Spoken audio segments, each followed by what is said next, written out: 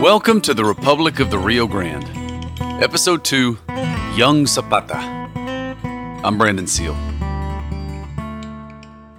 The parish priest asked the 22-year-old Maria Antonia Rocha de Zapata for the name of the baby boy that she clutched in her arms.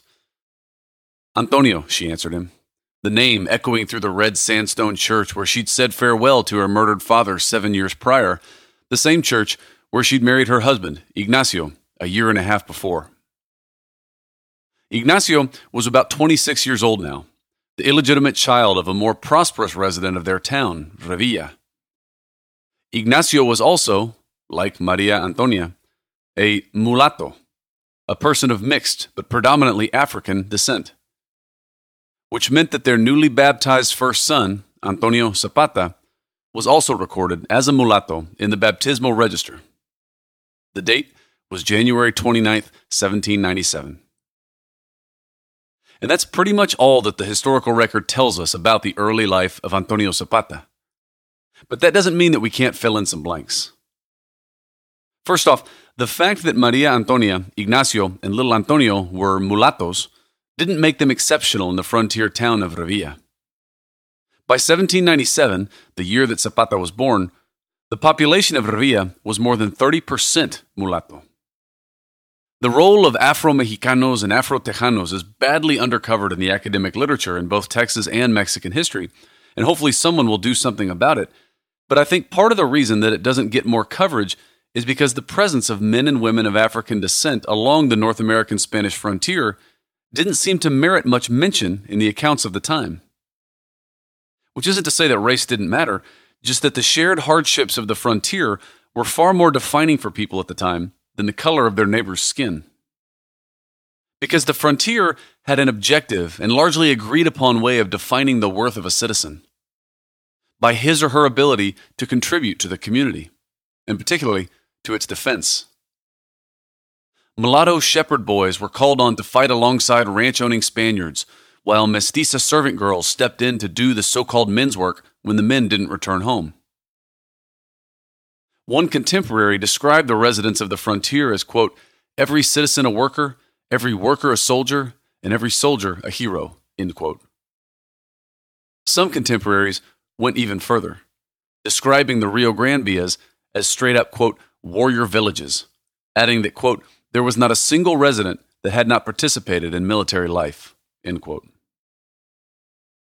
Of course, it's because they had to.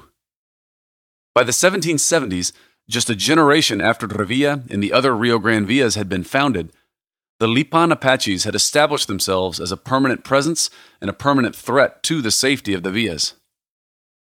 Recall that it had been the Lipanes in 1790 who had killed little Antonio's grandfather. The Lipan Apaches, in all likelihood, were put off by the newcomers mucking up all their watering holes with their goats and sheep and blocking all the easy crossing points of the Rio Grande with the towns that they founded there.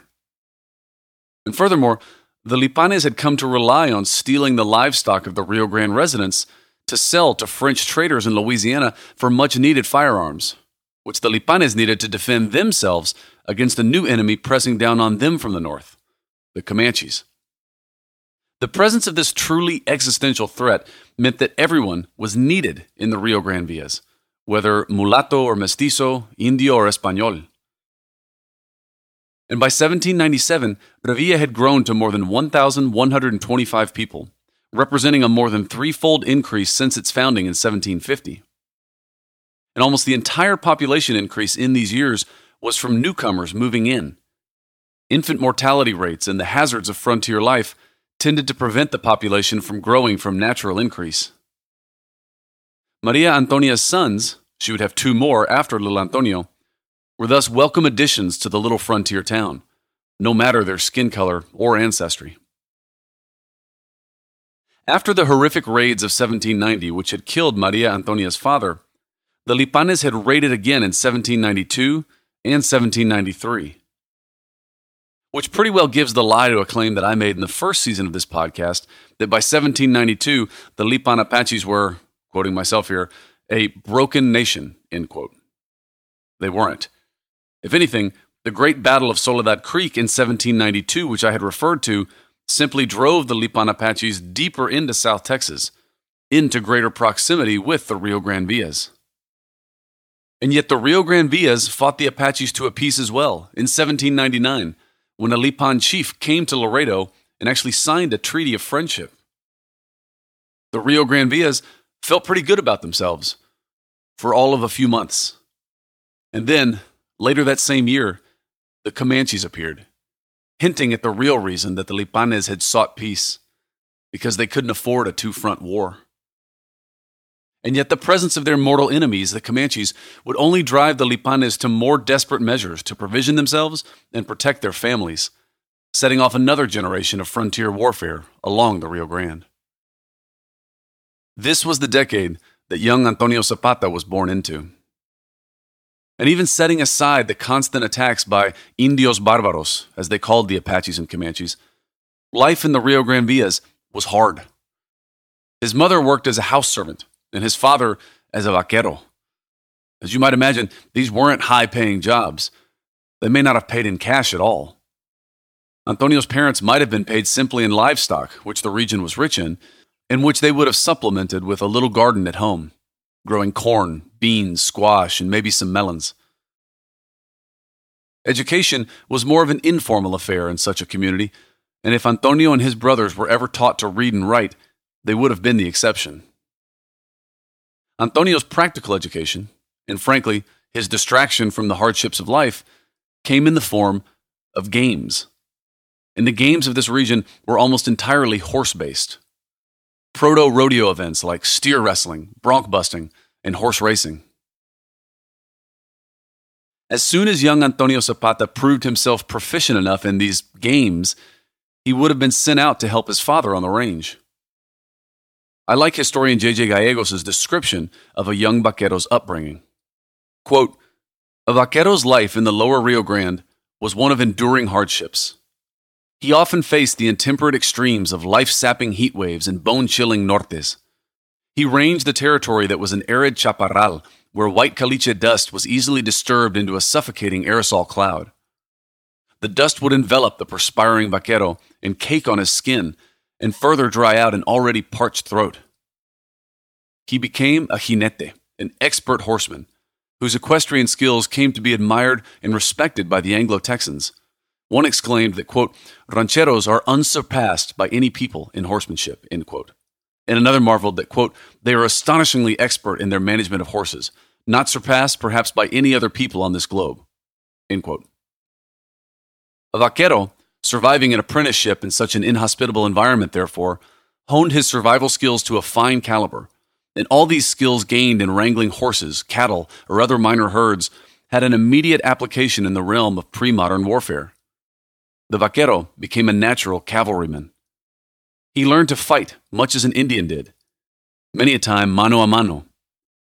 In this type of conflict, firearms became useless, so he used a saber, a knife, or a macana, billy club, with agile skill. Sometimes he prevailed, sometimes he did not." End of Gallegos' quote. Based on some of his later feats, we have every reason to believe that young Antonio was an excellent horseman. And this would have brought him to the attention of the older men of the community, who would have watched his development carefully to decide on the right time to invite him out on his first patrols north into the wild horse desert. And also, based on later evidence, it's probably not unreasonable to believe that young Antonio had something about him that simply drew other people to him. Maybe he was a naughty little boy, travieso, playing tricks on the priest during Mass to the laughing approval of his friends.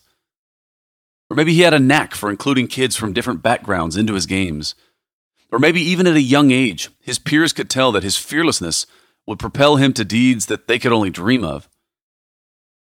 In any case, it was clear that young Antonio had a certain charisma about him, a mischievous little angel that followed him all his life, attracting people to him and protecting him from harm. Which might explain why another charismatic Revillan took an interest in young Antonio. And this interest on its face is kind of surprising, because for all the democratizing effect of the frontier that I've raved about, as they say in Mexico, hay niveles. There are still levels, classes, and they matter. And this charismatic Revillan was of a decidedly different level than young Antonio. He was descended from one of the founding families of Revilla. Actually, his grandfather had been running livestock near the future site of Revilla even before the Escandón expedition formally founded the town. That's actually how his grandfather had gotten hooked up with Escandón, because he already knew the land and because the Escandón expedition offered Grandpa a way to legalize an activity that he was already engaged in, namely, not paying taxes. Previously, he'd been avoiding them by grazing on lands that weren't properly monitored by tax collectors. By joining up with Escandón's first settlers, however, he won an official 10-year reprieve from what one contemporary referred to as, quote, the tyranny of the alcabalas, end quote, the Spanish crown's rather exhaustive and far-reaching tax system. Even after that initial 10-year period expired, taxes would remain a touchy subject for residents of the Rio Grande Villas, including for Grandpa's charismatic grandson. The charismatic grandson was a generation older than young Antonio Zapata, 23 years Antonio's senior. Unlike Antonio, this charismatic Revillan probably had received at least some form of primary education, if we're to judge from the fact that his brother went on to become a well-read and radical priest, and from the fact that we have an abundance of writings from the charismatic Revillan's pen himself. Using the power of his pen and the power of his words, this charismatic Revillan would go on to build one of the largest multi-ethnic armies that the continent had seen up to this point, an army which he often led from the front. He himself was a polymath of sorts, an accomplished rancher, a pretty talented merchant, and at least according to one account, a passable blacksmith. The charismatic Revillan that I'm talking about was none other than José Bernardo Gutiérrez de Lara, protagonist of pretty much the entire second season of this podcast. And the impact that he's going to have on young Antonio's life is further proof of the reasons that we should all probably know more about him. Of course, the truth is that we don't know exactly how Gutiérrez de Lara and Zapata came into each other's orbits. We just know that by the 1830s, they were partners in some pretty extensive stock-raising enterprises that must have been going on for years. In the context of such a small town like Revilla, and in the context of the intensely local, almost clannish allegiances of the region, I find it hard to believe that Gutiérrez de Lara and Zapata hadn't known about each other from a fairly young age. Antonio Zapata would have been 13 in 1810, old enough to have started participating in some of his first Indian patrols, and I don't think it would be unfair to speculate that it might have been during these patrols that these two men began to develop a bond. The camaraderie of a campfire after a hard day in the saddle is a great place to really get to know someone, for an older man to size up a younger man, and for a younger man to learn from an older one. And now that I myself am crossing over into older man status, or at least by the standards of the 1800s, and now that I have kids of my own, I'm going to make here a possibly controversial statement. You can tell things about kids, about their personalities, even from a pretty young age. It's a little uncomfortable to admit that. We Americans in particular like to believe that we can reinvent ourselves at any age. But if we're being honest, I think we'd admit that total personality reinventions are the exception and not the rule. The confident, inspiring, and charismatic adolescent more often than not turns into the confident, inspiring, and charismatic adult. And it seems reasonable to believe that a mature Gutiérrez de Lara noticed something like this in young Antonio. Or, since we're speculating anyway, maybe it was an ambitious Antonio who made the first approach, seeing in Gutiérrez de Lara's various enterprises an opportunity for himself to improve his fortunes. Gutiérrez de Lara's core business was simple enough. Drive a herd of the nearly free-for-the-taking sheep, goats, cattle, and horses crawling all over the region. There were something like 1 million of them in the Rio Grande Villas in 1800. Drive them to New Orleans, sell them there, and then use the proceeds to buy things like cotton, tobacco, or even corn, and bring them back to the Rio Grande Villas, where you could sell it for 2 to 4 times what you paid for it. And even then, you'd still be half the price of what the official suppliers were selling it for. As I've commented many times in this podcast, Spanish monopolies, tariffs, and other mercantile laws created strong incentives for those living on the border to seek extra legal ways to procure goods from foreign markets. Yes, you could buy your goods the legal way by buying them from middlemen who transported them from Cádiz to Veracruz to Mexico City to Querétaro, Saltillo, and then finally to the Rio Grande. Or you could just go get them yourself in New Orleans for a fraction of the price. For example, 25 pounds of cotton sold for 2 to 4 pesos in the United States around this time, but for 7 to 8 pesos in Mexico, because technically imported cotton was illegal. A fanega of corn sold for less than 1 peso in Texas, but for 4 to 6 pesos in Mexico.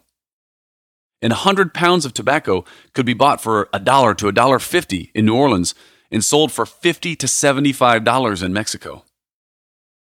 One historian estimates that by the end of the 1820s, 2/3 of the foreign products in Mexico had been imported without paying duties.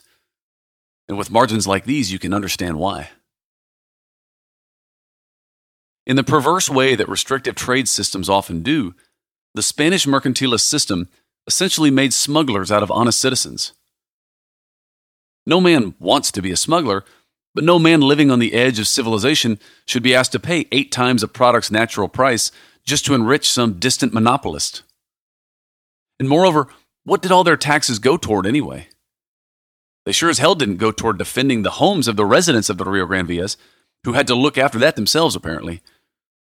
And so what kind of system made criminals out of the very men who were asked to defend the borders of the empire that their taxes supported, yet for which they got little more than contempt whenever they voiced their complaints? On September 16th, 1810, in the form of a parish priest, Gutierrez de Lara found a man who articulated his sense of grievance against Spanish rule better than anyone he had ever heard before. Gutierrez de Lara's full-throated support for Father Miguel Hidalgo might seem a bit strange, since the revolutionary priest put things more in terms of class and caste than in the crude commercial terms that you might have expected to appeal to the relatively prosperous son of a Creole rancher like Gutierrez de Lara.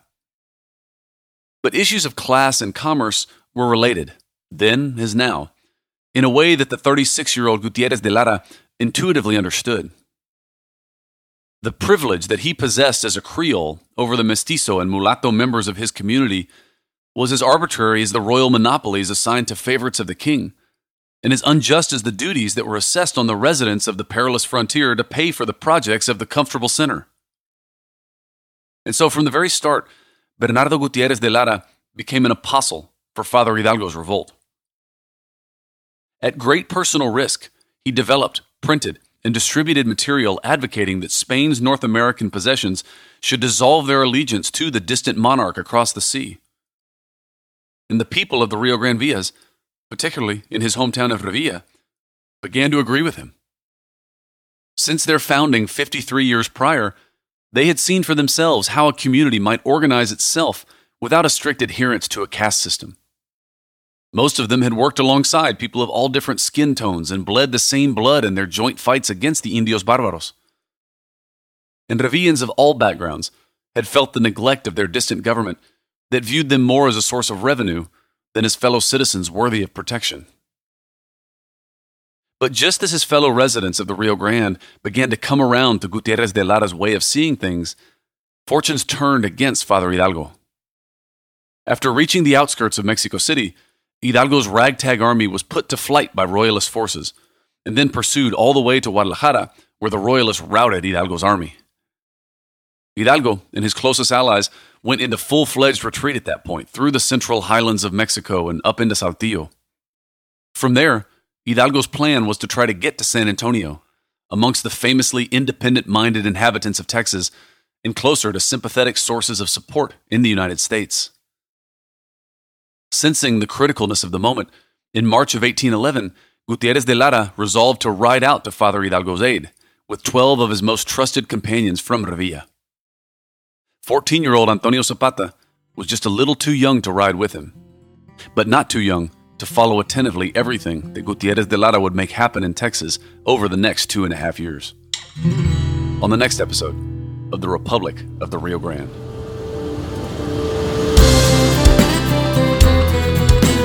Thank you for listening. This episode, by the way, was recorded at the Rivers Pierce Foundation in San Ignacio, Zapata County. And I gotta tell you, this town is incredible. It's like a preserved Spanish colonial ranching village on the Texas side of the border. I really recommend folks make a trip down here because I'm also pretty sure that this place is due to get discovered by a broader audience soon. You can check it out at posadapaloma.com. In February of 2022, we'll be conducting almost a month's worth of fieldwork to uncover archaeological evidence for the location of the Battle of Medina, the largest battle in Texas history. If you want to learn more about the battle, go back and listen to Season 2 of this series. If you want to learn more about our search and our partnership with the 501c3 American Veterans Archaeological Recovery Project, go to www.brandonseal.com. Editing for this episode was provided by Susana Canseco. The portrait of Antonio Zapata that serves as the cover art for this season was created by artist Matt Tumlinson. Check him out at Matt_Tumlinson on Instagram. Sound engineering for this episode was performed by Stephen Bennett, who also arranged and performed the theme music. The theme music was actually written, however, by Mercurio Martinez, a Zapata County rancher, county treasurer, school principal, and descendant of one of Escandon's founding families. Martinez was the co-author of the first history of Zapata County, which he titled The Kingdom of Zapata, and in his spare time, he penned corridos. Well, I found one of his corridos in his collected papers at Texas A&M's Cushing Library, and in that corrido, Martinez had written a melody that he had intended for his Corrido de la Presa, the story of the construction of Lake Falcon and of his role in preserving what he could of the communities later lost to the lake. I love that we've been able to bring back to life this melody here, and I thank Stephen for it. You can check out Stephen's work at Noso Media, that's NOSO Media.com. I want to call out here for recognition the work of Juan Jose Gallegos. A retired NASA engineer, Gallegos went back to get a master's in history from the University of Houston and produced an incredible thesis dedicated to the life of Antonio Zapata, which in part inspired this season. Thanks as well to Professor Stan Green at Texas A&M University in Laredo. Professor Green actually has a book coming out soon about these events and others, currently titled Las Villas del Norte, a history from 1748 to 1821. Definitely don't miss the Museum of the Republic of the Rio Grande in downtown Laredo if you're ever there. They have brand new exhibits that they've just opened telling more of the story that we're recounting here. And if you're interested in the history or genealogy of the Villas del Norte, check out Moises de la Garza's website, lasvillasdelnorte.com. Thanks additionally to Cesar Hinojosa, my touring buddy for these old towns in Mexico, and descendant himself of some of the first founders of the Lower Rio Grande. And thank you to Javier Cervantes with the Tatpilan Coahuiltecan Nation, and Juan Mancias with the Carrizo Come Crudo Nation for their guidance too. For more information generally, check out our website at www.brandonseal.com.